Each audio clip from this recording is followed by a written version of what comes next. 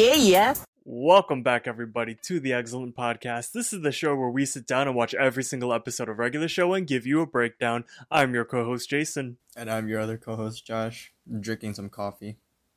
It's Nice. 5:35 p.m. It is 5:35. I got back from the gym about I want to say 2-ish hours ago. What'd you work on?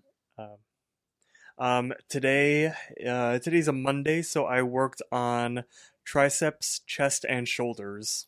Triceps and, or no, not triceps. Shoulders and chest for me are probably my favorite. You're probably gonna hate me for this, or a lot of people are gonna hate me for this. Don't like doing legs.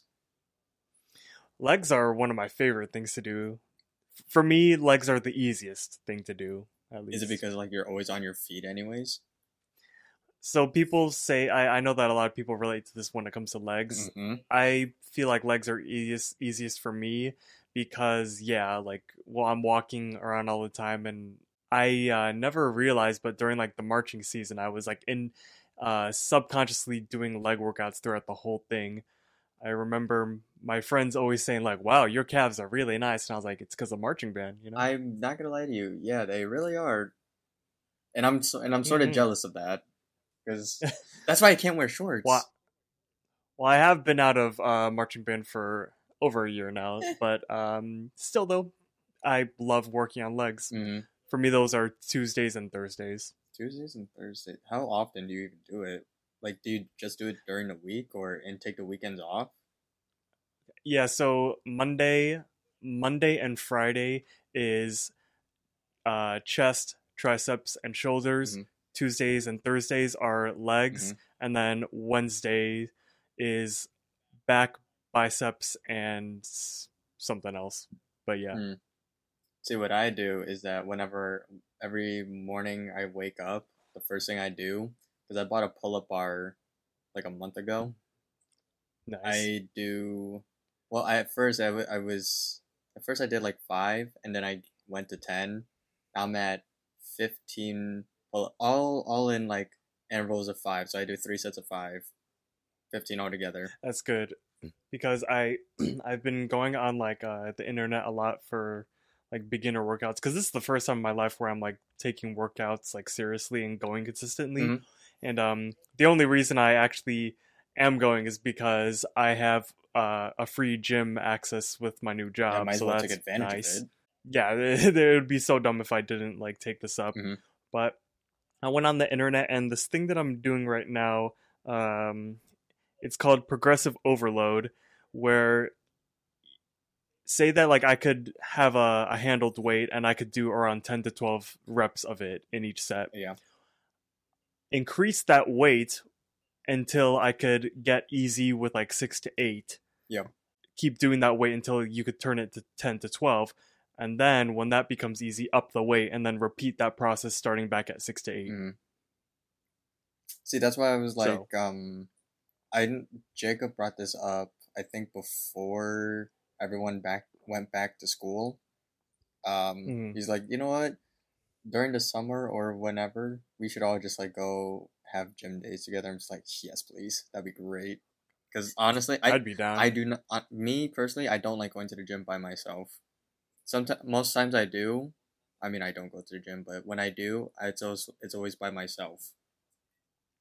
Yeah, I don't have any gym buddies out here. Exactly. And the gym that I do go to, it's very small, so not a lot of people are there. Yeah.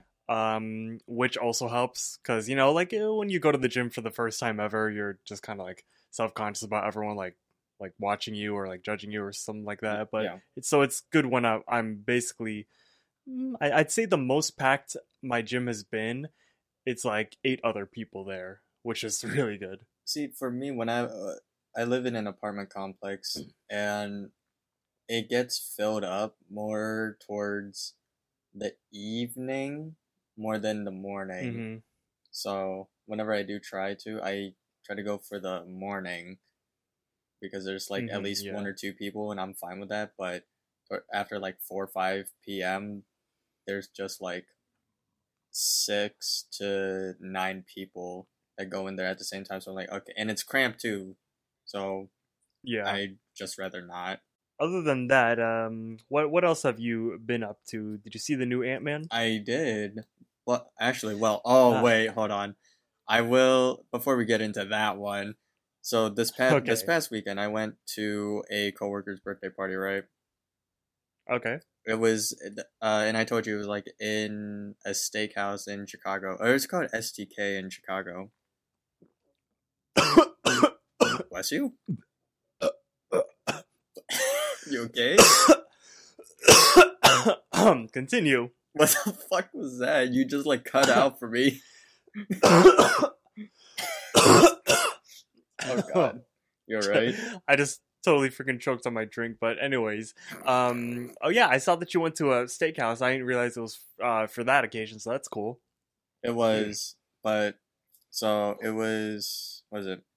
It was me and then the birthday girl and then four other of my coworkers. One of them, I yeah, Oh, it, you have a thing for them or something? yeah, Okay, yeah. nice. It was I don't know if anyone has been can relate, but like my brain was like trying to not concentrate, but like not freak out. I'm like, okay, don't say anything stupid. Be natural. Don't be awkward. Well, Just because hmm. you guys went to a fancy restaurant, so I'm assuming this is like the first time you guys saw each other in like fancy attire and not in your work uniforms. That is not so fancy, you know. Yes, So yes. yeah, all right, And I was just fair. like, and I'm like, we sat next to each other. I was like, ah, shit. Oh man, a very I saw you had sent the menu to our group chat, and I was like, those are some Oh my pretty god. expensive prices, and that's a pretty hefty dinner, just for like a um, Just for a one night. yeah, and just for Freaking, like oh, a small team of coworkers. well, yeah, well, it was, was it? There were 11 of us, but the other half that she invited were her personal friends that we didn't really know. Okay. So, but no, yeah, but the whole menu, I think the cheapest entree that was available was a $52 salmon, Damn, that is what crazy. which I got. Um, Mm, it was pretty good. It was pretty good, but then it looked good. it looked amazing. It tasted amazing. But Mm-hmm. so as and I was one of the older or one of the two other older people in that group. So and I'm Mm-hmm. like, you know, so then I'm like, you know what? I was pressuring myself like, do I get a drink? But I don't Right. want to be just that one person that has a drink in the table. Yeah. So then I flipped a coin and I got myself a drink. I got a strawberry cobbler, which was a cocktail. Oh, okay. It had Nice. it had like what is it, sugar around the rim of the glass. Oh, was it like a martini or a Yeah, margarita? yeah, I think it was a margarita. I don't remember.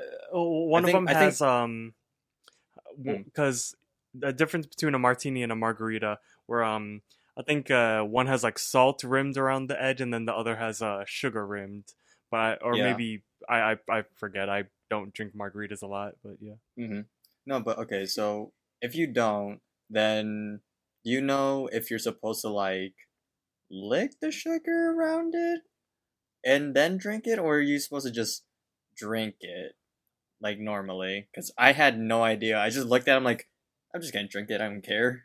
But at the I same time, in think my head, I'm like, yeah, it's there for a reason. I think that you lick the edges after you're done drinking, but I'm not sure. It's or maybe it's just so it looks cool. I don't know. I don't know. Anyway, we should talk about the Ant-Man 3 trailer. The whole talking about the night thing is kind of making me not depressed, but it was like, ah, shit. So Anyways, you watch Ant-Man 3? I watched Ant-Man 3. I saw it a couple days ago. When did you see it? I saw it the 16th. I know it says or it was released the 17th, You see but it early? yeah, I got to see it early. Oh, But I how's think that? it wasn't like I don't know why, but every time I watch a Marvel movie or any movie like a day early, the crowd isn't hyped or isn't excited at all. It's just dead the entire time. I'm just like, okay, well, this is sort of boring, but I'm enjoying the movie. But Interesting. So mm, I saw it on the 18th, which is day 2 of Ant-Man coming out. yeah, And so, like we do whenever a new Marvel movie comes out, as you guys know on the show, we sit down and we give a review. We did it for Spider-Man No Way Home. That was the first one that we ever reviewed. And then after what was it, Doctor Strange? I've We gave I'm trying to dig deep in my brain if we did one for Black Panther too. So I'm gonna get to that. We did Doctor Strange with Jake. We did Thor: Love and Thunder with Jake and Jacob, which is Oh fun. yeah. And we also did say that we were going to give a review for Black Panther: Wakanda Forever. But as you guys know, we never did it, and that is because you guys also know that we have been very busy. So unfortunately, we waited too long, and another Marvel movie ended up coming out before we could give a review. And at this point, I think Black Panther has kind of fallen out of relevancy. So I think unfortunately, we're just gonna have to skip that review It's not what race and just move on to no. And we're just gonna move straight to Ant-Man. So that sucks though, because I did enjoy Black Panther. I did too. Liked it better. I liked it better than Doctor Strange and Thor: Love and Thunder. I would say it's better than Thor: Love and Thunder. Wait, no, Because I can't even. Oh my god! Now I gotta. No, move on. Move on. Well, Never because mind. it's interesting. I was listening back to our review of Thor: Love and Thunder, and we were saying that it was like very very good and it was like enjoyable. But then I realized we were giving those whenever we give our reviews, there is at least a little bit of hint of like a recency bias in it, Mm-hmm. because I feel like now that Thor: Love and Thunder has been out for a while, it hasn't aged well. Because after everyone was very hyped for that movie, Mm-hmm. but then after everyone saw it, people just stopped talking about it, you know? Yeah. Where, like, Spider-Man No Way Home, that was a huge thing. We're still talking about it. Yeah. No, but in terms of Black Panther: Wakanda Forever, but comparing them to the Doctor Strange, Multiverse of Madness, and Thor: Love and Thunder, I'd say that it's probably the best out of those three, or out of those, the last like three that we got. Yes, I agree. And obviously a lot of it was because the memory of Chadwick Boseman. We did pretty well. I know this isn't a review of Black Panther, but when we were in that theater and like the opening Marvel credits came on, and it was usually you hear like the Marvel theme song or something else, Mm-hmm. but instead the directors made it like silence, because it was supposed to be like a moment of silence. And that was like just such a touching and moving moment inside of the theater, because everyone was just dead silent. Dude, my And heart dropped. during that time, like, we were just staring, like the purple glow was on our faces from the screen. And then I just slowly put my hands up into the Black Panther Wakanda Forever salute, Oh, because I was just like, damn. And then I look over to my left, and CJ has like tears running down her face, and I'm like, oh, fuck. what the fuck? Yeah. Don't make me cry. Well, not me, but you. But I'm saying me as you. You know what I mean? Yeah. Yeah. Yeah, for real, because it was that it was a good movie, and unfortunately, I'm sad that we couldn't review it. But yeah, we are going to hit up Ant-Man and the Wasp: Quantumania. And sorry that we could not review Black Panther, but if you have a problem, you could email us toll free at theexcellentpodcast@gmail.com, or you could send us an angry DM on our Twitter, which is at excellentpod. It's I'm the worst podcaster ever, I swear. no, it's fine. No, it's fine. See, okay, I actually saw it twice. Okay. Because first, Ant-Man? yeah, I saw that Okay. movie twice. Because initially, I'll go first actually. So initially, I did not. Well, actually, we should probably say the spoiler. Do we want to do spoilers? Yes. Yeah, we're gonna just go full-fledged spoilers. Okay. So saw it twice. first time, I initially thought it was really bad. Not really bad, but Okay. like it wasn't satisfying to me. Okay. Second time I saw it with Jacob, I actually reconsidered. I'm like, okay, this is actually a good movie. It's not the best, but and I'll get to my points in a bit, but it was pretty good. What are your So thoughts? it's been a year or two since I've seen Ant-Man as well as Ant-Man and the Wasp, Mm-hmm. and so I'm under the perspective of like, yeah, I've only seen it once, and what the fuck was that? I mean, okay, yeah, I it was a good, it wasn't terrible, but it was pretty terrible. Like, I'm sorry, like Okay. I there are things about it like, what the fuck was Darren? What the hell was that? Uh, so Fucking so in the comics, it's actually not okay. Darren. It's some fuck, I forgot his name, but it's not Darren. They changed it for the movie, but MODOK is a real character in the comics. They just changed who he was, and that's one thing I did not like about this movie was that they wasted MODOK. See, every single time his his freaking character was on screen, I could not take anything serious. Like whenever he had his big reveal. Well, first of all, he had like his big golden mask on, which kind Yep. of it resembled Thanos. So I thought like, ooh, this should be cool. Mm-hmm. And then he took off his mask. I was like, what the fucking Snapchat filter, fucking Sharkboy and Lava Girl, Mister Electricidad looking ass, fucking I. Humpty Dumpty from Puss in Boots looking ass Oh my on the god. screen. I'm like, what the hell? And like, me and CJ just looked at each other, and Oh I Jesus. had to laugh. I was like, what the hell is that? That wait.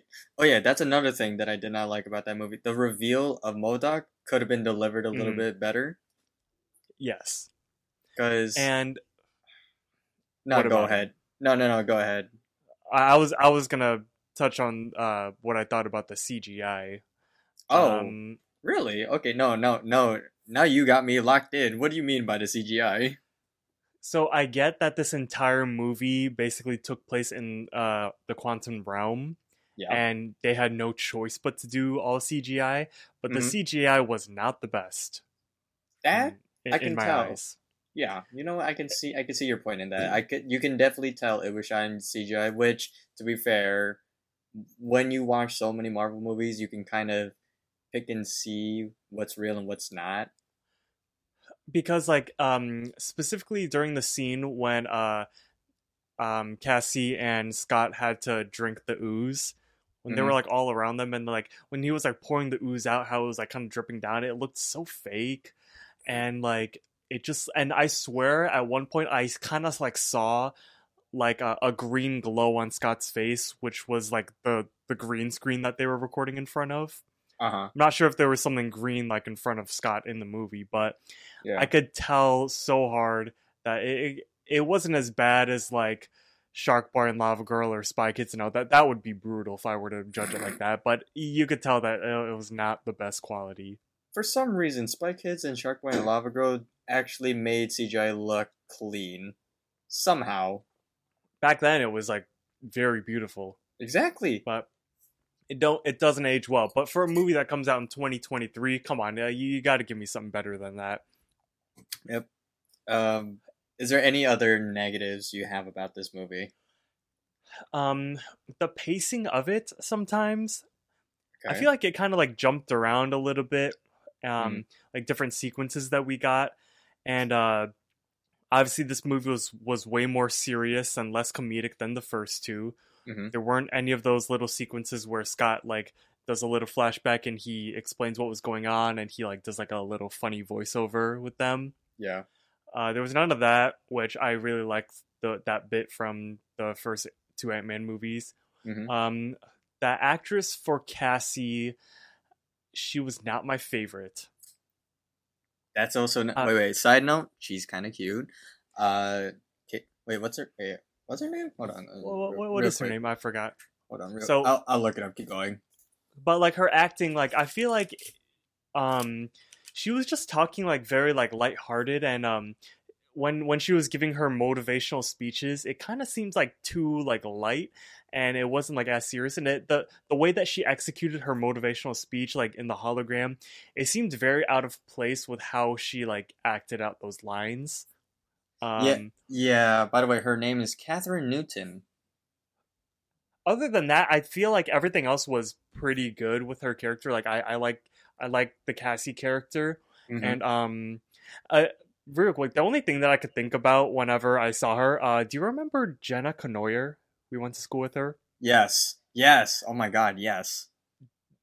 They look so much alike. Oh God, yeah, they do. They really do look a lot alike. Wasn't Jenna like best friends with? Cambry. Yes. Yes, Okay. Yeah. I remember because you just made me remember. Some for some reason, some of these girls like just somehow tie back into me. Oh, at the very end when they were jumping out of the quantum realm back into their world, Yeah. and then all of a sudden, like Kane comes back to fight Scott. Mm-hmm. Everyone was anticipating for Scott to die in this movie, Mm-hmm. and when Kang showed up out of nowhere for that final battle, I'm pretty sure a lot of people, including myself, thought like, "Oh shit, this is the scene where Scott dies." And it was a pretty good fight scene, Yeah. but yeah, Scott did not die, and I'm fine with that. I love Scott. Do you okay? So what I was thinking was Hank dying Right. Mm. because it looked like he was gonna die, and I was like, oh, well, damn, that's because honestly, to me, what does Hank do for the movie anymore, other than just tell tell Scott that he's fucking his daughter? Yeah, he's just like kind of like a mentor character, Mm-hmm. and I guess he did bring the army of ants there, but even that's another example of like weird pacing. Like when he showed up with all the ants, he's like, "Whoa, how did the ants get here?" And he's like, "Oh, they just fell into the quantum realm, and over the past 1,000 years, it was 10 minutes for them." And like that entire sequence, it also seemed out of place. I mean, okay, so when the ants just didn't come out of nowhere, they actually came through with them, but for Hmm. some reason they didn't pop out into the quantum realm with them. They just somehow went into like a time dilation or whatever. I forget what it was, but Yeah. whatever for the sake of the movie. But So a lot of people were talking about how phase 4, of course, like this is the rebuilding stage after, and we talked about this. I remember you and Jacob got into a heated debate when we reviewed Love and Thunder. all right, time to run that back. All right, I'm setting up. So What? about the whole like trust the process thing, like I do believe that yes, this is the equivalent to phase 1, where Hmm. we just have to like build everything up, get a connection to all these characters, but we just cannot take any of these characters serious. Like we cannot take fucking okay, yeah. We can't take any of these new characters seriously because like they're replacing the original 6, Mm-hmm. and because you can't like you you you can't beat the original 6, you know, they're the OGs. I think you're just And sticking to nostalgia. yes, well, a lot of people are sticking to nostalgia. And of course, I'm welcoming these new characters with open arms, Yeah. but it will never hit the same as like the endgame times. And then even back then in phase 1, um there are a lot of phase 1 movies are not good. Like they're just straight up not good. Like for Mm-hmm. like incredible, I know I've expressed before that Incredible Hulk was just kind of, and then Iron Man 2, um or at least like the early phases, but like we see them as very good movies because they're like the first, like the early stages of Marvel like ever. Mm-hmm. But if they came out today, we would be treating them as brutal as we are with all the phase 4 movies that we have, you know? Do you know why we're treating them so brutally? Why? Because we're so used to Endgame being the pinnacle, and that's what we want every single Marvel movie afterwards to be just like that. And So we're setting such a high standard for these movies nowadays. So that's why Phase 4 was having such a hard time uh fitting those shoes, but it wasn't as good as was it the first three, but there were Mm. a few here and there. Because they do need a lot of shoes to fill because well I'm pretty sure that we could all agree Phase 4 in Phase 4 the best movie to come out was No Way Home. Yeah. I'd also argue Shang-Chi.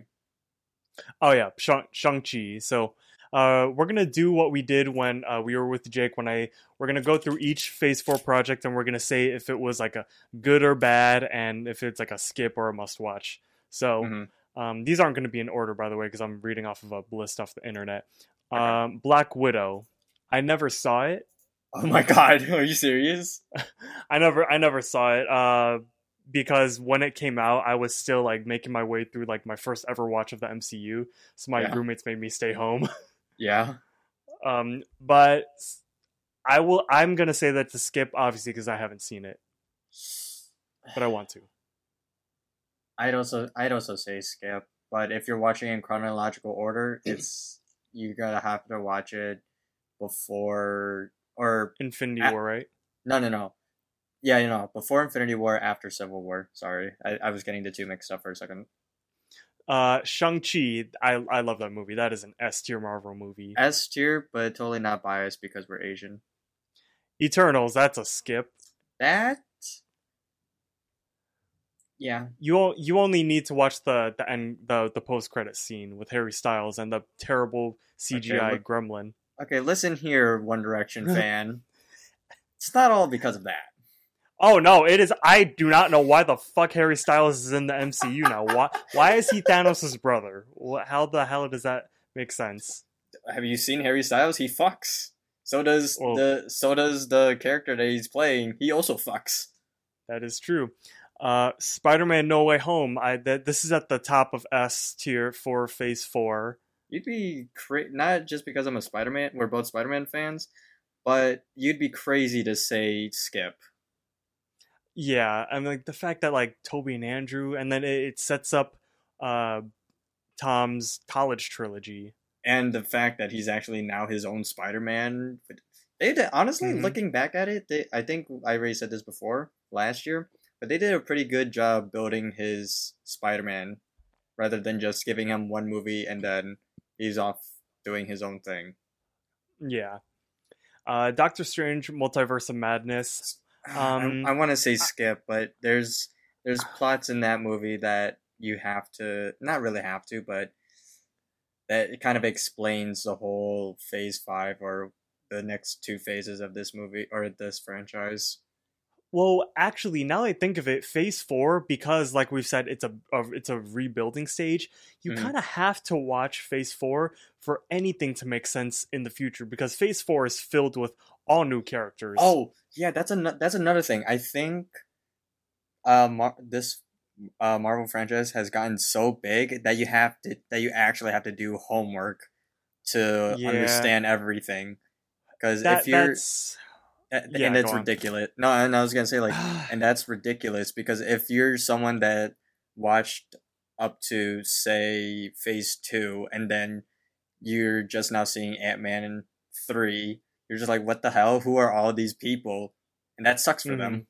I think we had this And discussion earlier too. what also sucks about Marvel is that Phase 4 has been a huge example of Marvel doing quantity over quality. Yeah, I also heard about that, and did you also hear that they're pulling back on that because of that Yes. feedback? So, even though Marvel has kind of been rushing their projects, what Marvel does best is listening to their fans. A lot Mm-hmm. of fans have called them out, being like, hey, you're rushing all these things. So that's why they have started to push back stuff to make it good. And I would rather have that, you know?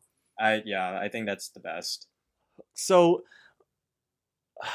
Phase 1 wasn't they released like 4 movies in 2 years or something like that? I believe so. And then what, Phase 4, like we've been in this phase for like 3 years, and they have like 14 projects all jam packed inside of it. Like that's crazy. So, quick story. Going into Ant-Man and the Wasp: Quantumania, and Hmm. during the movie, this was my initial watch. during the movie, I'm like, I was getting so tired of watching Marvel movies because the entire Phase 4, everything happened. Like, as soon as this series was done, as soon as this movie was done, another one came out. And then after that was done, another one came out. I'm just like, I got so exhausted by the end. I'm just like, Yeah, God damn, I can't handle anymore. this is so there's so much homework that you have to do, and there's so many names and new characters being thrown around. It's like Mm-hmm. I just can't keep up. Like, for example, I never finished Ms. Marvel. I didn't watch She-Hulk. I'm excited for Guardians 3. I'm hoping that that will be like the saving grace of Phase 4 from how it's been so far. Actually, well, Um, we're in Phase 5 right now. really? Yes. Ant-Man and the Wasp Quantumania was the start of Phase 5. Was it really? Okay. Yes. Because I'm See, looking this at this this is Phase what I 4 this is thing. what I Okay. mean. You have to do your homework to know shit. Wait, it is Phase 4? I'm looking at like the official Phase 4. Oh, was it because they pushed it back? Yes. They push it. Gotcha. Yeah, they push it back. I think it's because of the whole James Gunn thing. Okay, so being that Phase 4 was supposed to include Captain Marvel 2, Guardians 3, Blade, uh, fucking, what else do we have? Secret Invasion, Ironheart, Armor Wars, and all this. That's crazy. Like, there's no way they would have been able to fit it in. Basically, what we're saying with our review of Ant-Man is this is an example of Marvel rushing projects, and when I was at the movie theater, I bought the Ant-Man popcorn bucket, Mm-hmm. and if that is the best thing that came out of that night, then I'm fine with that. We didn't even talk about the positives of that movie, actually. Well, at least for me, I seen it the second time. I actually have positives now. Lightning speed round because we got to get into the episode. Okay. Great thing about the movie, they actually set up Kang really, really well, Yes, and that's something that I really enjoyed. At I did like first, that. yeah, at first, I thought this movie was too big for the plot, which I still kind of think it is, but I think it's fine the way it is, and I don't think I would change too much about it. Mm-hmm. Okay, yeah, yeah. This movie is a must watch. Only because you do get the proper intro to Kang. Mm-hmm. Obviously, if you've seen the last episode of Loki, then you see him there. But this is like full like introduction. Mm-hmm. And And that ending. yes, oh yeah, true. Where you see Where I you mean, we see are doing spoilers. Tom mhm, Hiddleston is in it. Tom Hiddleston is in it, and then like I was talking like at the end where Scott's like doing his like morning stroll to Cassie's birthday, and then he's Hmm. just like having this quick anxiety panic attack in his head, like we did kill him, right, or we did beat him. Yes, That's how I was feeling, and I'm pretty sure that's how everyone else was feeling. Like, yeah, right, because all they did was push him through that back into that portal, but you yeah, never saw him die. mm-hmm. So obviously the audience knows, like, yeah, he's still alive, but Scott is, since he's in the movie, he's like, we did kill him, right? Mm-hmm. But because Kang is supposed to be like the main, he's supposed to be like the new Thanos villain. Yeah, and I honestly I had this conversation with Jacob too. He's obviously he is better than Thanos in a lot of ways, but the intimidation makes him feel more of a threat. Interesting. Mm-hmm. Yeah. So that was our review of Ant-Man and the Wasp: Quantumania.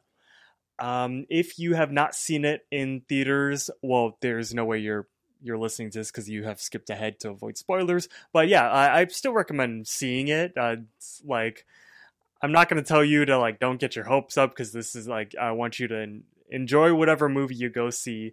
Uh-huh. But there's no denying the fact that some Marvel movies are better than others. Yep. This is season 3, episode 12 of Regular Show. It is called Weekend at Benson's. This episode came out on January 16th, 2012. This was the first Oh. episode to air in 2012. Created by J.J. Quintel, we open up on Mordecai and Rigby trying to screw in a light bulb at one of like the park lampposts, and they're standing on the ladder, and Benson is at the bottom of the ladder holding it for them. Mordecai and Rigby can't seem to screw in the light bulb because how many idiots does it take to screw in a light bulb? Am I right? Clearly Uh, more than two. yeah. So they're Mordecai's like struggling to turn it in, and then Rigby's trying to like yell like what to do at him. And then Benson's at the bottom. He's like, "Would you guys hurry up? It's been a whole hour. I can't believe you guys can't even put in a simple light bulb." And then Mordecai says like, "Almost got it." He screws it in, bam, and then they go, "Oh!" But then we close up on the light bulb, and it's not in at all, like not even remotely close. And Benson says like, "No, that's not how you do it. Here, you guys get down here and hold the ladder. I'll do it. I can't believe I have to do everything around here." And I had the note, how the hell does it take an entire hour for them to get this right? It's probably because like you see on the little screw part of the bottom of the light bulb, they probably didn't know how they don't know how to put in a light bulb straight. But a whole hour, like seriously, like I feel like if I was Benson, I would have taken over after like 5 minutes, and that's me being generous. Because Yeah. like I have better things to be doing. It shouldn't take a whole hour. That's No, pretty yeah. extreme. So after Benson complains that he has to do everything around here, Rigby is like, "Oh, chill out, Benson. It's not like you have somewhere to be." And then he's like, "Yeah, actually, I do. I do have a life outside of work, you know."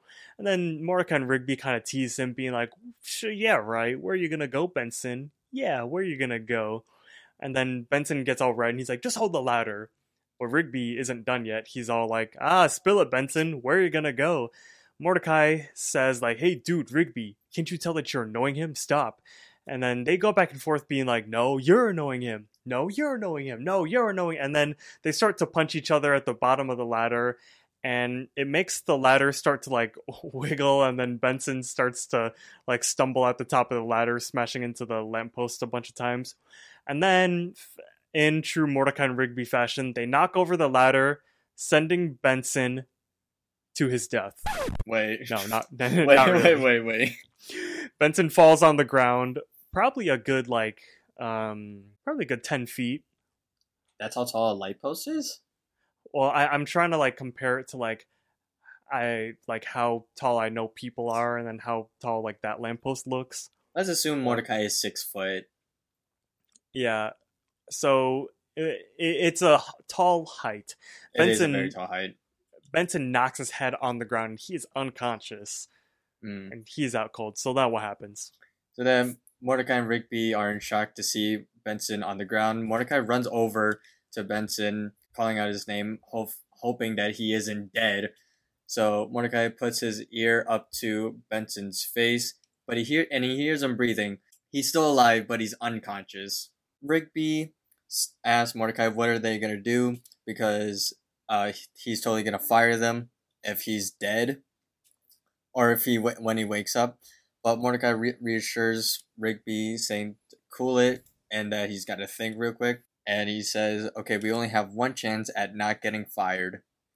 Rigby agrees, but then says, "I'll go get the shovel." I think that's what Mordecai says, I'll go get the shovel. This man was about to fucking bury Benson. even though he clearly knows Benson is unconscious and not dead. Yeah. Then Mordecai says, like, "No, dude, we have to take him back to his place and put him in bed and hope he doesn't remember that any of this happened." Rigby has his doubts and tells Mordecai that it will never work, but Mordecai still counter reassures him, saying like that it's their only hope and that hopefully he doesn't remember anything. Out of everything that they could have thought, like I guess that's reasonable. I mean, yeah, The situation is not good, obviously. no. But as Rigby says, he's like, okay, like I guess that makes sense. Again, like it's a good plan. You got to work with what you got. You know, Benson's unconscious. All you could do is just put him to bed and hopefully that he doesn't remember. I mean, what would And you then, do in that situation? well, first of all, I wouldn't even bring myself into the situation getting that bad. But Well, yeah. if I was dumb enough like Mordecai and Rigby for this to actually happen, I guess I would do like the honorable thing was to call like bring him to the hospital. Only Ooh, because like I wouldn't. I guess anyone could bring Benson home and put him in his bed, yeah. but like knowing me, I just wouldn't be able to have that on my conscience. Because I True. would just be super like worried and anxious that like something bad would happen, like that Benson would die in his sleep or something. So like I would definitely want to take him to the hospital, True. Yeah. and Okay. I'm pretty sure Benson would like be glad that I did. He would still be mad, but he would be even Hey. more mad if I brought him home. Well, yeah, because he could have. He would probably have some serious brain injury. He probably does have serious brain injuries at this point. Definitely a concussion, yeah. We cut to Mordecai inside of the cart. He like pulls it up to the side of the street, and then Rigby's trying to haul Benson inside of here. But Benson's very heavy, and Rigby's all like, "Oh, maybe if I had some help, this would go faster." His gumballs must be made out of lead. So they finally get him in the car, and they're like, "All right, he's in. Let's go." We see like a 5 second shot of them like driving down the park street, and then Benson just fucking falls out of the cart and he goes twirling behind, crashing down into the side of the road. And then they look back and they're like, "Oh shoot, Benson!" So they go back to get him, and then they duct tape Benson inside of the cart, putting him in between Mordecai and Rigby. They were like, "Oh shoot, he looks awful." And Rigby is like, "Wait, I got it." So he grabs some sunglasses out of the glove compartment and puts them on Benson so people can't see that his eyes are closed. And then Mordecai is like, "Oh, dude, we're so fired." And then Rigby says like, "Oh, but he looks so chill." All of a sudden, Muscle Man comes up out of nowhere and he's like, "Hey, Benson." And then Rigby says like, it's Muscle Man. We can't let him see us." So they start to speed off. And then Muscle Man's like, "Hey, I want to talk to Benson." And then we cut back to Mordecai and Rigby. They're like, "Oh, well, that was close." But then all of a sudden, we hear this panting noise behind them. And the camera cuts to Muscle Man chasing after them in true Muscle Man fashion. That's just classic Muscle Man. Like, I would be, like, super scared if I saw Muscle Man chasing after me. Dude, and his saggy titties are just like flopping every time he makes a step. They're, like, flopping side to side, and Muscle Man's, like, breaking a huge sweat. And then we get, like, a wide shot of, Mordecai and Rigby losing him, and Muscle Man's like, "Talk!" Rigby looks behind them and says like, "Okay, good, we lost him." But then all of a sudden, somehow Muscle Man catches up to the front of them and jumps out in front of the cart, causing Mordecai to screech to a break. And then Muscle Man's like, "Didn't you hear me calling you?" Mordecai's like, "Oh, hey, Muscle Man, how's it going?" Muscle Man is all like, "Oh, what do you ladies care?" He goes to Benson being like, "Hey, Benson, I took care of those kids with the snakes like you asked." And then Rigby's like, "You ran for that?" And then Muscle Man says, "Oh, yeah. And thanks, Benson, for the smooth jazz concert tickets, because my date tonight is going to be extra hot." How did you know she'd go so crazy for it? Obviously, Benson can't reply because he's unconscious. So Mordecai kind of like takes Benson's hand and gives a little, well, gesture. So like Like he's kind almost a of low salute, just or like a confirmation, like yeah, no problem, man. be like, yeah. And then Muscle Man's like, "Yeah, it's going to be on tonight." Rigby says, "People like jazz." Muscle Man says, "Oh, whatever, loser. You just don't know what the ladies like. Isn't that right, Benson?" And then Mordecai makes Benson do another, like, "Yeah, you're right." He kind of like points to his glasses and points at Muscle Man with Benson. It's Honestly, very Benson. weird. Yeah, honestly, Benson does look kind of chill with those glasses on. Yeah, and then after Muscle Man runs off, Benson just face plants into the dashboard. So take it away.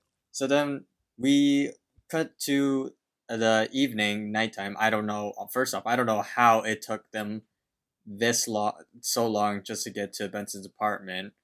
True. When, when in later seasons we see that he lives like right across the street. But Yeah.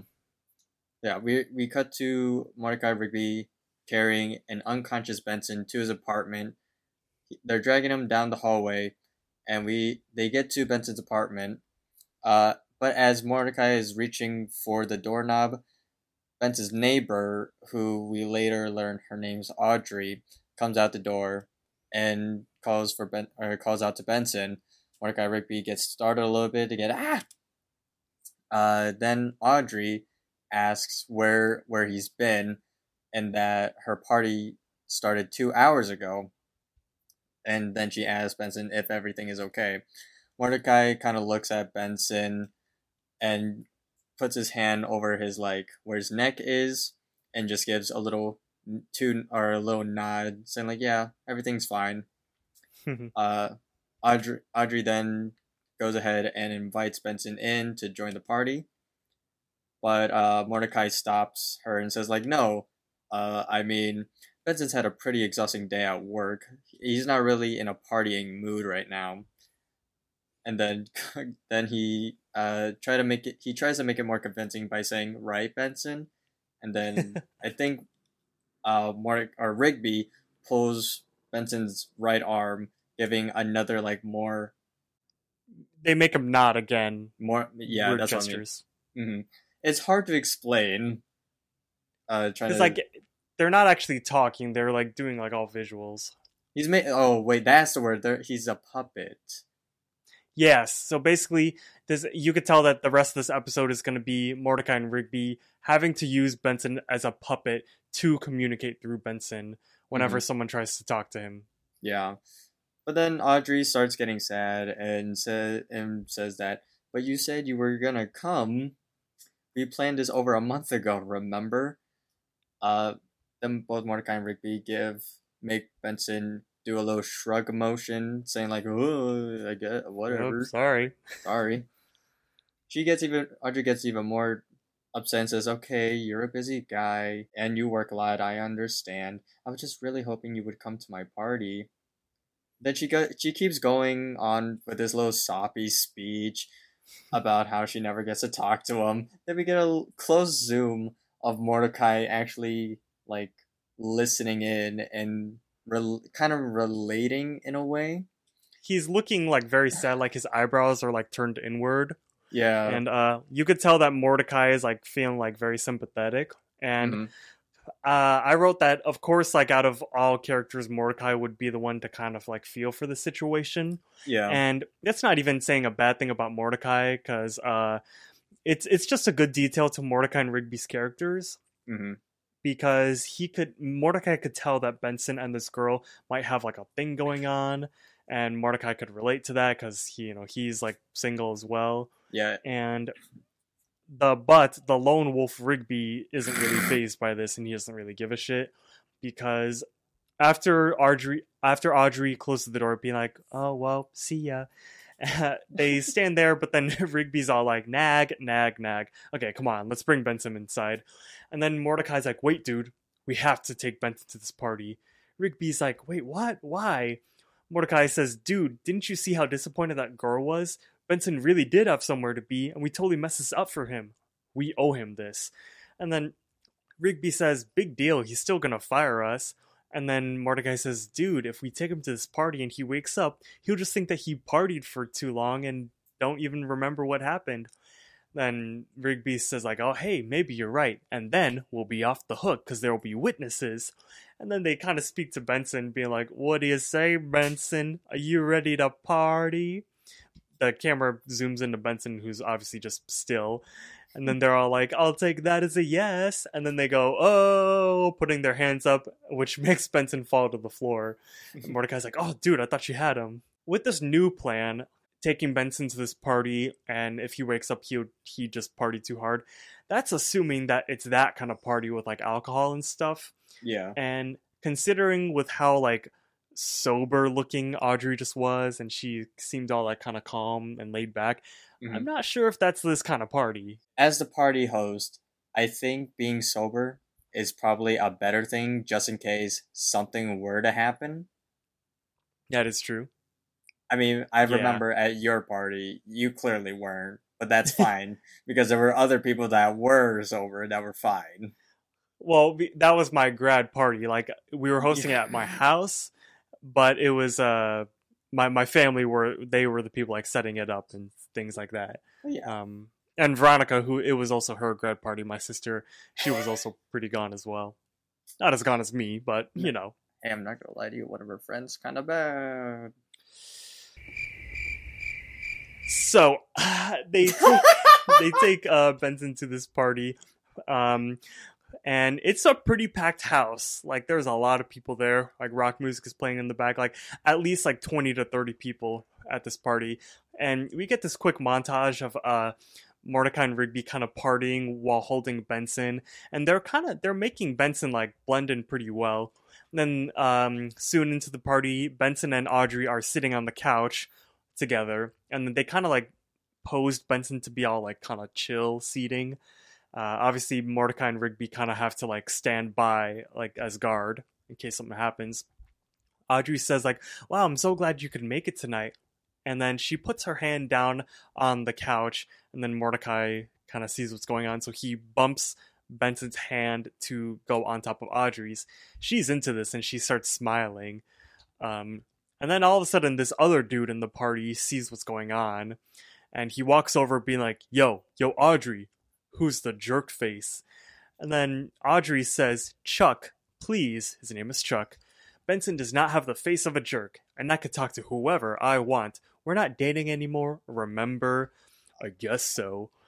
And then he starts to taunt Benson, being all like, "Oh, I just never knew you like talking to losers." So he starts to poke Benson in the head, and in that same hand, he's holding like a cup of ice water. And then Audrey says like, "Stop it, Chuck. Benson is not a loser."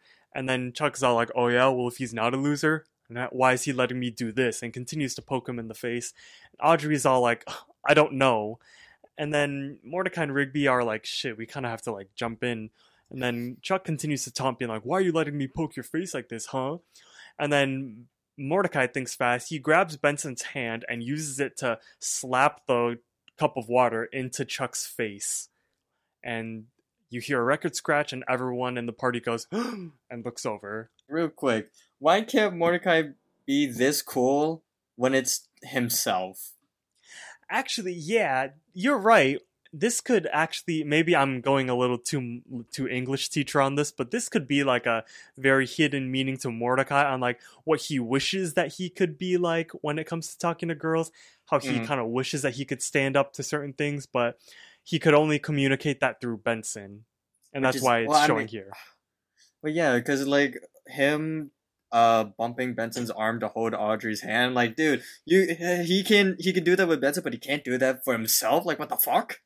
Yeah, maybe it's just because it's not him. So like he's giving Benson all of the things that he is like thinking of to do in his head, but he just can't do it, so he does it with Benson, you know? You know, and I kind of feel for that. You just gotta go for it, you know? Yeah. I should call her. You should call her, man. Nah, I'm no, definitely not gonna. I shouldn't. Do not. Dude, yeah. No. So about Chuck though. Yeah. The first note that I have is his name Chuck because he kind of looks like Chuck Norris. A fatter Chuck Norris.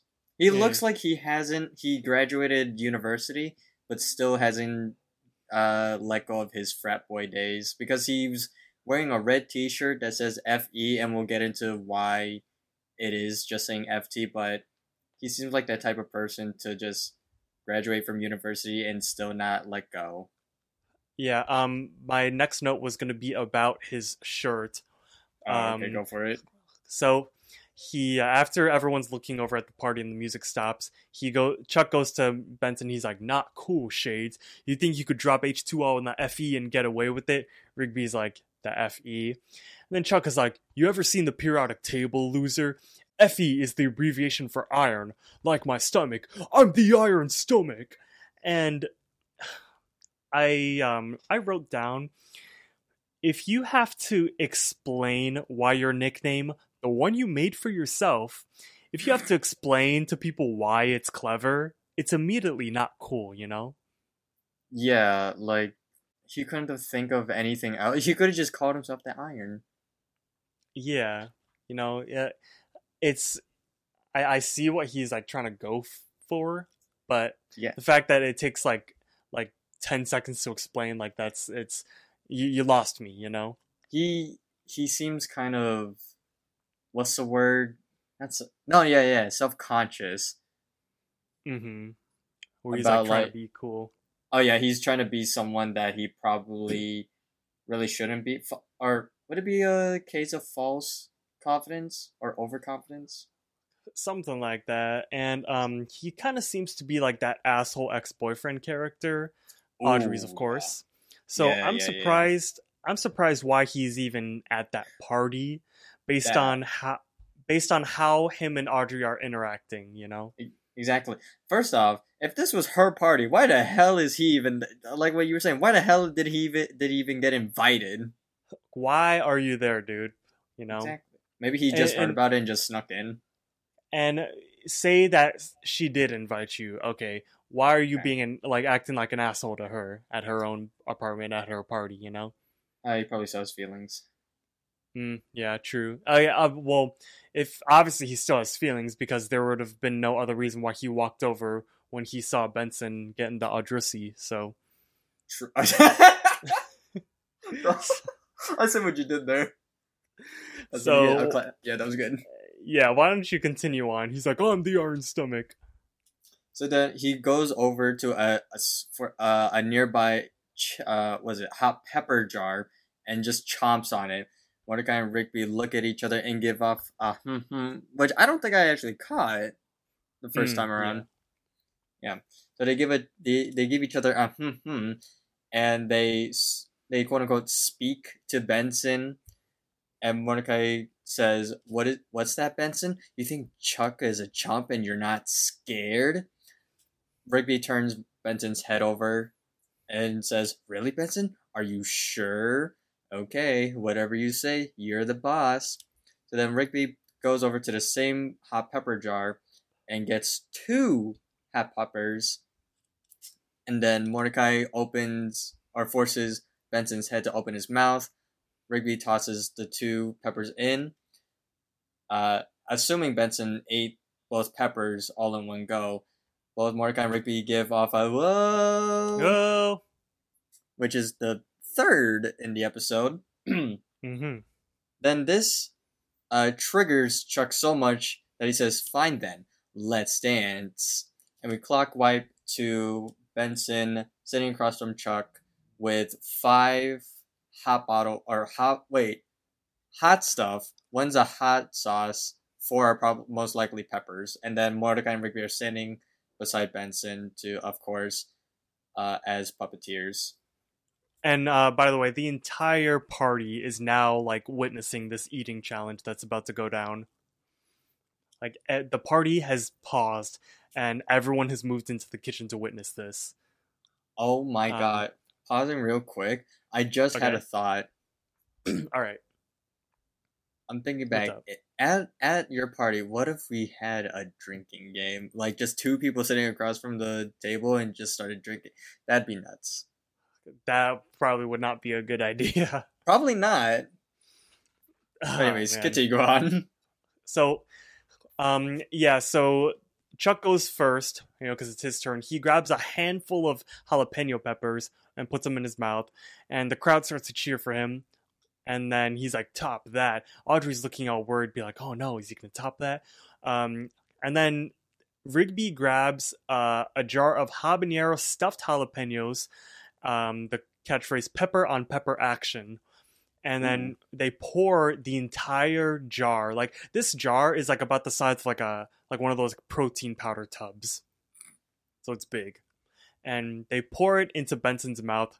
Also, by the way, throughout this entire thing, Benson should be choking because he's not actually chewing everything, and he's Ugh. not like conscious to like swallow. So Oh. all that food should be like building up in his throat, but whatever. Uh-huh. It's fine. Cartoon logic.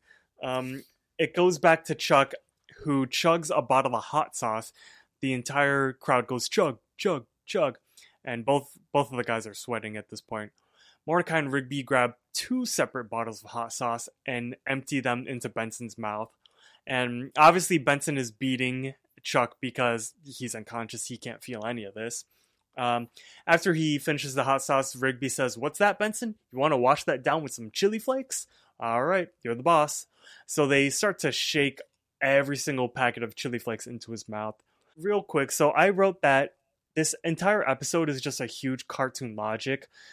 Nobody at that party realizes, oh, hey, Benson's dead. Like that body is completely unconscious, and nobody questions why Mordecai and Rigby are like kind of doing everything for him. I mean, if if you got two people by your side just doing everything for you, it probably makes that person look so good that no one else questions it. Hmm. But there is one more thing that Chuck busts out. He says like, "All right then." So he takes out this little like a kind of like a box with like a key and locket on it, and he's wearing the key around his neck. So considering that he takes it with him wherever he goes, he unlocks the box and it has like a skull and crossbones with flames all around it, and there's like this glowing red hot chili pepper inside of it, and you could tell that like you can't buy this at the store or anything like that. It had to have been imported from somewhere. So he eats the first one. He puts it in his mouth. His armpits are dark and sweaty. He kind of swishes it around but swallows it, and then Bent's Rigby takes the other one that's inside of the box and puts hot sauce on it, Oh my making it even god. hotter, and they put it inside of Benson's mouth. Audrey is just like flabbergasted by this whole thing. She has her hand over her mouth, being like, "What?" The crowd is gasping, and then Mordecai, Rigby, and Benson technically look at Chuck, and Mordecai says, "Looks like the FE is just LAME," and then the crowd cheers, and then Chuck is kind of looking down, all like beaten and stuff. Audrey is jumping up and down, being like, "Go, Benson!" And then Chuck busts out one last thing. He's like, "Fine, you think you're so hot?" He starts to put together a concoction. It's made up of chocolate sauce, soy sauce, mayonnaise, kimchi, pasta sauce, oyster shells, and a seafood medley, all put inside of like this giant wine glass vase thing. He Ooh. says, "All right, if you think you're so tough, how about a victory drink? I call this the Mississippi Queen." And then we kind of look inside of it and it looks like not good at all. And then Rigby's like, "The Mississippi Queen? Why do you call it that?" And Chuck says, "Oh, you'll find out." And I only clocked what that exactly meant right now. And then the entire crowd, including Audrey, says, "Drink it, drink it." And then Mordecai and Rigby say, "Well, bottoms up, Benson." And then there's like this, you could see like visible like aroma, like stink lines coming off of the drink. And it hits Benson in the face. All of a sudden, Benson wakes up from the smell of it, and he's like, "What the?" He starts to gag. He yells at Mordecai and Rigby, waking up in the middle of the party, be like, "Mordecai, Rigby." And then Mordecai and Rigby put their hands over his mouth and bring him into the bathroom. And what happens? So first off, I'm curious. Is did someone on the internet actually try to attempt to make the Mississippi Queen? I'm pretty sure people have made like cocktail versions where like actually tastes good, Mm-hmm. but no, binging with Babish has not made the Mississippi Queen. Hmm. Now I'm gonna do my research after this. I'm curious. Yeah. So Mordecai and Rigby drag Benson into the bathroom. Uh, Benson turns around, points at Mordecai and Rigby, almost yelling at them, saying, "You both better tell me what's going on right now, or..." And then all of a sudden, his stomach starts to growl at him, signifying that all the chili that he's consumed is starting to get to him.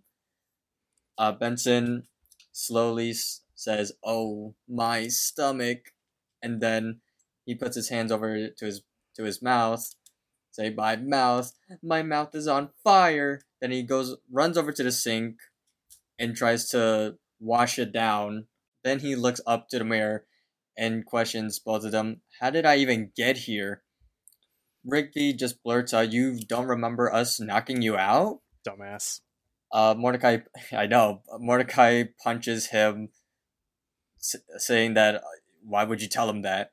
Benson spits out the water that was in his mouth onto the mirror. He says, "You what?" But Mordecai tries to calm Benson down, saying that, "Before you say anything, we were going to take you home, but then we ran into your neighbor, and she really wanted you to go to her party, so we brought you, and now you're in a huge eating match against her ex-boyfriend." But then Rigby again just blurts out, "But it's cool because you're totally beating him." And but then he gets caught up by Benson yelling, saying, "That's it. You guys are so unbelievably fight." But then he gets cut off. Now, now he hears the crowd outside chanting his name, Benson, Benson, Benson. So then Benson peeks out the bathroom just to see what's going on. He sees the crowd looking towards the bathroom. He singles out Audrey from the crowd, and he sees her chanting his name, which kind of gives Benson the drive and the motivation, like, all right. Mordecai then says, like, all right, Benson, you can go ahead and fire us, or you could go out there and really impress Audrey. Your choice, man. He looks back out and then reconsiders. He has his head down and admits, okay, come with me. So they come out the bathroom. The crowd is now cheering louder because they are finally out of the bathroom. And they're walking towards to the dinner table or the dining table where the Mississippi Queen is still sitting there. Chuck is also there. Benson then grabs the Mississippi Queen, holds it up, and the crowd stops cheering. They all calm down. Benson announces that he's going to drink this. Crowd goes off again. Then they stop. Benson then says, and so are my two buddies, Mordecai and Rigby. Crowd cheers even louder now. And finally, Benson adds, or they're fired. Of course, he and had you could see, yeah, and Mordecai and Rigby are like, when Benson said, like, come with me, they thought that he was going to, like, just man up and drink it. Uh-huh.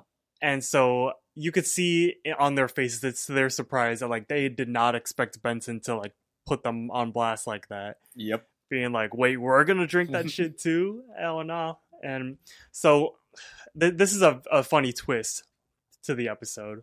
So Benson pours the Mississippi Queen into two separate glasses to divide it among, like, the three of them. Because he keeps, like, the big one glass. He says, bottoms up, fellas. And then the crowd is chanting, go, go, go.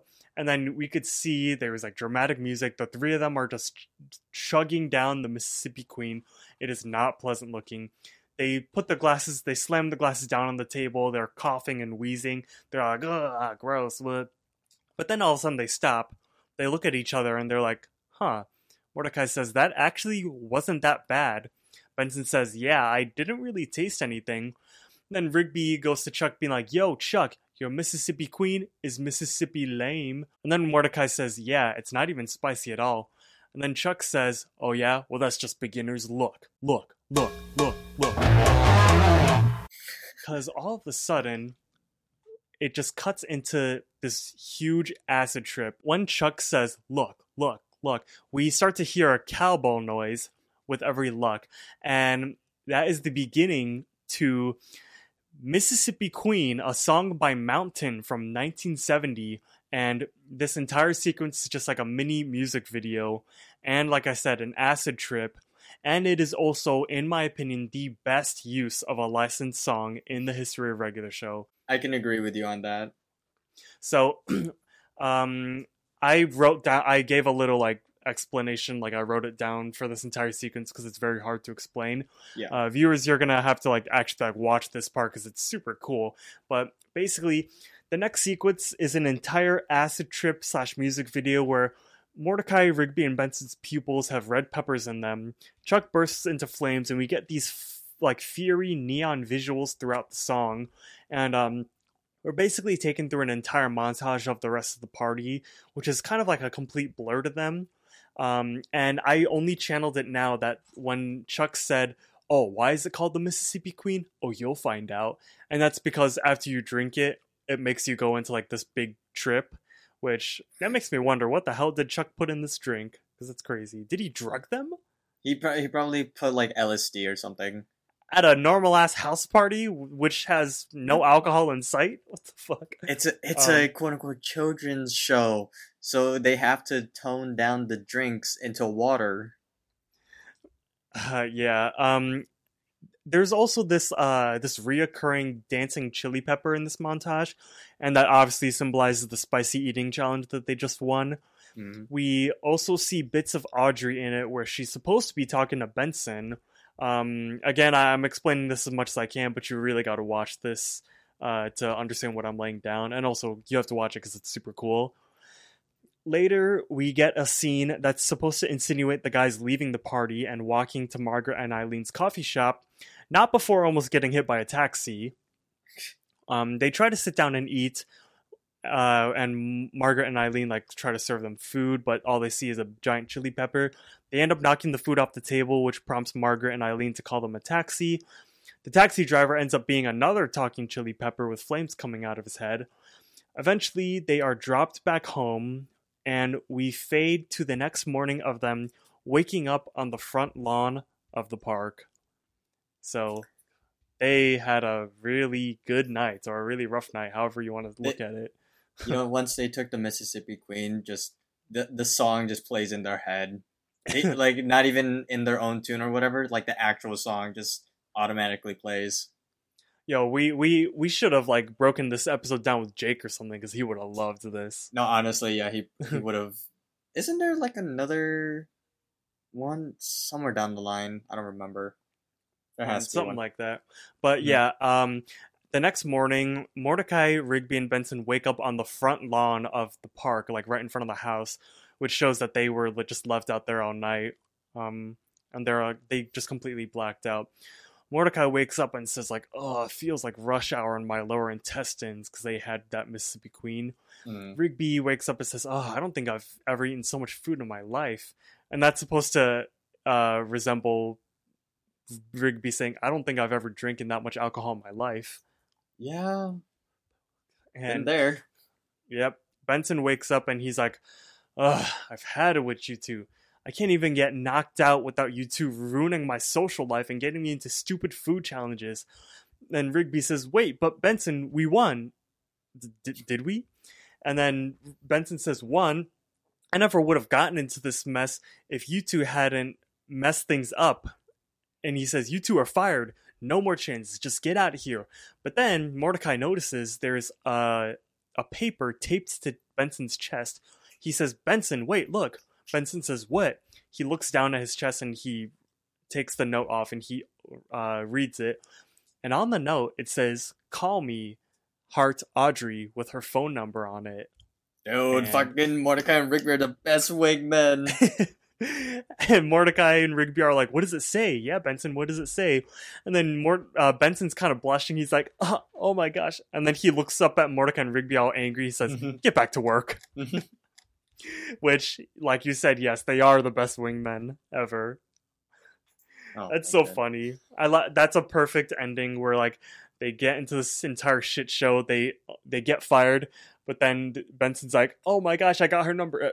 Get back to work." Okay, real quick. I know it's probably been a while for you. All right.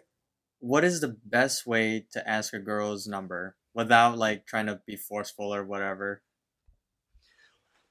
Well, the last time I had to ask for a girl's number was over 4 years ago, because I never officially asked for CJ's number. Okay. I think I got it randomly when like we were like put into the same group chat. But I've told this story before. I think we were at some band competition with I think it was all the way out in like Stag or something like that, or Pontiac. And me, Raphael Young, and Jason Kerr, and Kyle Gary, we were talking to these other like girls that were like living in the town. They were just walking around, and one of the girls came like super attached to Jason Kerr and would like text him like for weeks and months after the competition was over. Yep. But basically we were all trying to get their numbers, and then I started out by asking like after we had like a good conversation, we're like, "Hey, like you seem pretty cool. How about we add each other on Instagram, social media?" And she's like, "Okay." So I opened up my Notes app and I tell her to put her username there. And then I was like, "And if you want, you could also put your number." Oh. She seemed all flattered. She was like, "All right, I'll put my number." And that's the last time I remember doing anything like that. Okay, I gotta take notes. Because the last time Yeah, what? How did you get a girl's number? So, For me, I like to start off with, I don't know why it starts off with asking for their social media and then later on their number, but It's because social media is so prominent nowadays. it is. But I think getting someone's number is a lot more personal. Hmm. So, so the last time I asked a girl's number was at one of my work meetings where, because it was the same girl that I went to dinner with Hmm. Saturday. I mean, I had her number previously, but then I switched phones, and then something other things happened. I admit that I Mm, liked her, but then she's like, "Nah, I'm not looking for anything." So I'm like, "Ah, shit." So I didn't really okay. talk to her that much. But I'm pretty sure she didn't remember the whole thing. So then I asked her, like, we were talking for a bit after the meeting. She was saying something, and at the time she was like, "Oh, I usually have to ask like." I actually usually have to ask like my dad or whatever to drop me off at work because I've noticed that. And Uh, then I'm like, oh well, if you want, I could, drop pick you up, drop you off, or whatever. So then I'm like, here, if you want, I get let me get your number, so you can like text me or whatever to do that. You're like, oh okay. Then I pull up my numbers and like, ooh, that felt so good after hmm. that. Nice. But no, I don't know. For me, no everyone on this podcast knows what I look like, but like for some reason, I'm voted the best. This sounds really egotistical, but I'm voted like the best looking. But I have no game whatsoever, and I Where know that I have where no game. where were you voted the best looking? At like Fucking work or something? that, and probably amongst our friend group, because every time Hmm. we would talk about relationships or whatnot, uh, I think it was like a couple days ago. We were talking about something, and either it was me, Ethan, and Jacob. And then Ethan was like, "Have you seen me?" And I'm like, "Are you serious? You look hot as fuck. Have you seen me?" Well, Josh, you do probably have like one of like the best like fashion sense out of our entire group. Ooh, that's another thing I gotta tell you about. What after we're done with this? That's a video Okay. idea for us. But no, yeah, I get that I do have the fashion sense, but there's positives and negatives. If you want to know what both of us look like, you could follow our Twitter, which is at ExcellentPod. And we also have a group YouTube channel, Schwam Squad, which I'll plug that after we're done. So, I mean, we could plug it as many times as you want. that being said, we just have lunchtime. Lunchtime!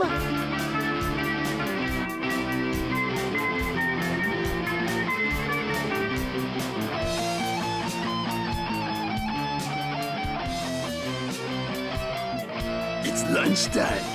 I'm sort of hungry, not gonna lie. I had two Cinnabons before recording. Nice. Okay, so a little bit of trivia for this episode. This is the first appearance of Benson's neighbor and first love interest, which is Audrey. Ooh. Pop culture reference, this episode is an homage to the 1989 movie Weekend at Bernie's, Aw. and obviously that it's Weekend at Benson's. Mm-hmm. Mordecai relates to the character Rich, Rigby relates to Larry, and Benson is Bernie. Obviously. And when Benson, Mordecai, and Rigby drink the whole bottle of Mississippi Queen, the 1970 hit song of the same name by Mountain plays during the hallucination, like we've said. Production notes, this is the first episode to air in 2012 for a regular show. Goofs, the glasses on Benson's head stay on despite the fact that Benson has no ears, probably just cartoon logic. Mm-hmm. And when Benson is washing his mouth out in the bathroom, his reflection in the mirror is much larger than he is. If you like look at it from like a perspective angle, again, that's just animation. Didn't Yeah. notice it until it said. But yeah, Josh, why don't you take us through lunchtime? So, who do you think the protagonist or protagonists of this episode were, Jason? I'm inclined to say that it's Benson, but I Mm-hmm. feel like it's more so Mordecai and Rigby because they're kind of the ones that are like the situation kind of fell into their hands. Yeah. I'm gonna go Mordecai and Rigby. See, when I'll get to my points in a bit, but yeah, I can see what you mean by that because I have a different opinion. So, with that being said, who do you think the antagonist of this episode was? Um, that's also hard, but I put that there was one obvious one, which was Chuck, Yes. because they were like facing him in the challenge, Mhm. and then this other antagonist. It wasn't exactly like a person, but I wrote that something that they had to deal with, like that was like kind of challenging them, was the act of hauling around Benson and having Yeah. to like kind of deal with everything. So it's Mhm. not really like a human antagonist, you know? Yeah. And this is where I'm gonna make my point. For this episode, I don't think there was a clear protagonist and an antagonist, in that it was just sort of an episode filled with problems and problem solving. Yeah, it was hard to tell. Exactly. But with what you said, like who the protagonists were and who the antagonists were, I can agree with you on both ends. That that being said, how many O's and hms did you hear in this episode? There were 3 O's and 1 Yeah, I did not catch that first, and I'm kind of disappointed in myself. You're good. Yeah. So, did you hear any adult jokes in this episode? I put the acid trip during Mississippi Queen Mm-hmm. because that was supposed to resemble them probably like getting drugged at the party. That. I now that I'm thinking about it, would the beginning where Mordecai and Rigby are trying to screw in a light bulb kind of count? Mm, Maybe not, but that's just me thinking of tinier things like a child. Just saying like, aha, butts are funny. So were there any okay, this one's interesting. Did you feel like there were any Mordecai simp moments? Oh yeah, I forgot about this one. Mhm. So when you think of the definition of simp, Yeah. no, but Mhm. there were definitely parts where you could kind of see Mordecai like feeling sympathy for Benson, Yeah. being like, "Hey, like I understand what you mean by that." So like, no, Mordecai's not a simp for doing this. In fact, like he's probably like a good friend and like very caring for like doing what he did. Yeah. So no, not exactly simp, but you know what I mean. I do know what you mean. Like when I was breaking down that scene specifically, when that close up or that close zoom of Mordecai just like listening to Audrey's speech, and we both agree that like he could kind of relate to having an opportunity with a girl, but with Mordecai he never really takes it, so he kind of takes it upon himself to do that for a friend. See what I mean? Yeah. Yeah. So any iconic regular show moments? Just like the adult jokes, I wrote the acid trip during Mississippi Queen. I also agree with you that stands out pretty well. Yeah. And I think we both know that that the real life music that was played during this episode was Mississippi Queen. Mississippi Queen by Mountain, 1970. Still a good track. Oh yeah. It's on Guitar Hero. We play it a lot, actually. Yeah, that's a good guitar. Oh yeah, when I get my PC, I want to get Clone Hero. The fuck? Wait, what is that? So Clone Hero, that Twitch streamer and YouTuber Asai plays it a lot. I'm gonna Clone look it up. Hero, it's basically where you could play Guitar Hero for any song out there. Oh, really? Yeah, because a lot of songs, like in the official Guitar Hero games, like a lot of songs aren't on there, but people like go out and they like make levels for Guitar Hero on like specific songs, so you could play virtually any song that you want, which is cool. So can you like plug in a actual Guitar Hero guitar? Yeah, so you would just use, it's like they made it all compatible. You just grab one of your old Guitar Hero guitars and use it for that. Oh, that's actually pretty cool. Mm-hmm. All right, so how would you rate this episode based off your memory? I give this a 5. I also give this a 5. Oh, just from like the acid trip scene alone. Yeah.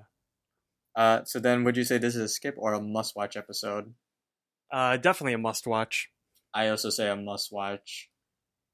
So then, do you think this is a bad episode?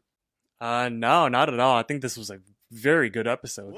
And that's why I didn't say if it was. I gave you the choice if it was a good or bad, because I think universally, or between the both of us, we both think that this is a very good episode. Oh yeah, totally.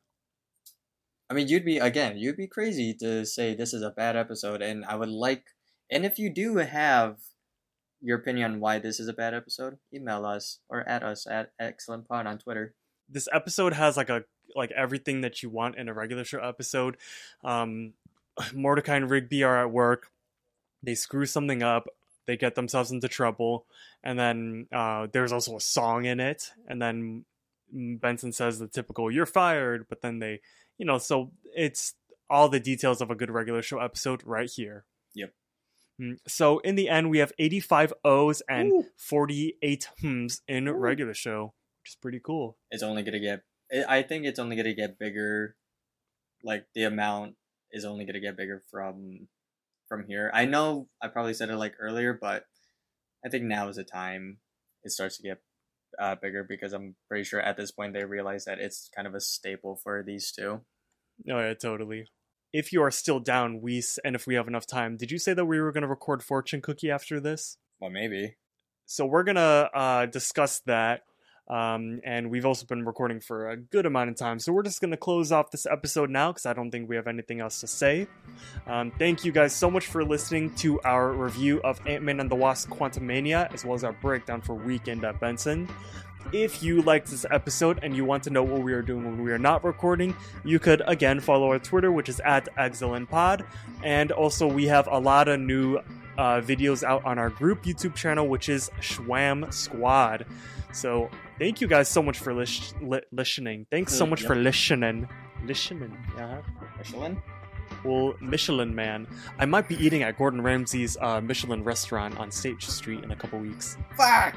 Which I'm excited for. Thank you guys for listening, and we'll see you next time.